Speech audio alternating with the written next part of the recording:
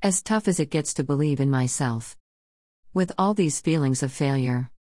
Not for external validation, but for me to know if there's anybody on the other side who is listening to my voice. Where do I go and where do I find the outlet for all the creativity I contain? I'm sorry for breaking the societal expectations of me. I know there are many people in the society who love me. Who absolutely love me. But I want to find myself this time. What am I capable of doing on my own? Do I really need to be a certain way to feel love and light? I don't think so. If God made me the way that I am, then why do I have to be any other way? I have been stretched beyond limits. I want a career that gives me the freedom to listen to my intuition. I want to be able to create my own wealth for my basic needs. Not even in the chase to earn endless money, but just sufficient to live a financially free life.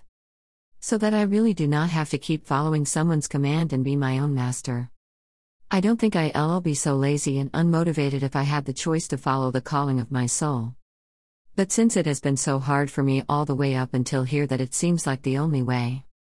I know I am very, very lucky, blessed to be chosen by God. I will not hide my pain too. I crave love. I long for that deep, genuine, caring love. I feel so disconnected without love in life.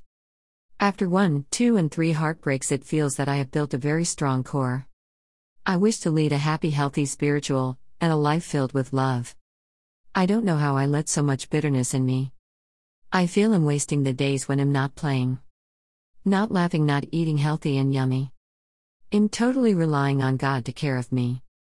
I'm extremely fortunate to have had all that I have in life. The experiences were tough, but they made my core strong.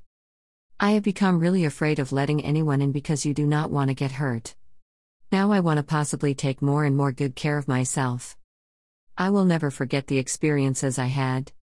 They made me the person I am. But pain still remains. And it's pushing me further to get under the knife. I need a guide in life.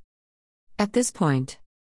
To help me sort myself out and help me process emotions. All that was a lot to go through. This is the phase of knowing my depths. What next, what ahead?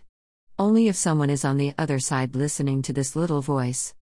But abundantly capable.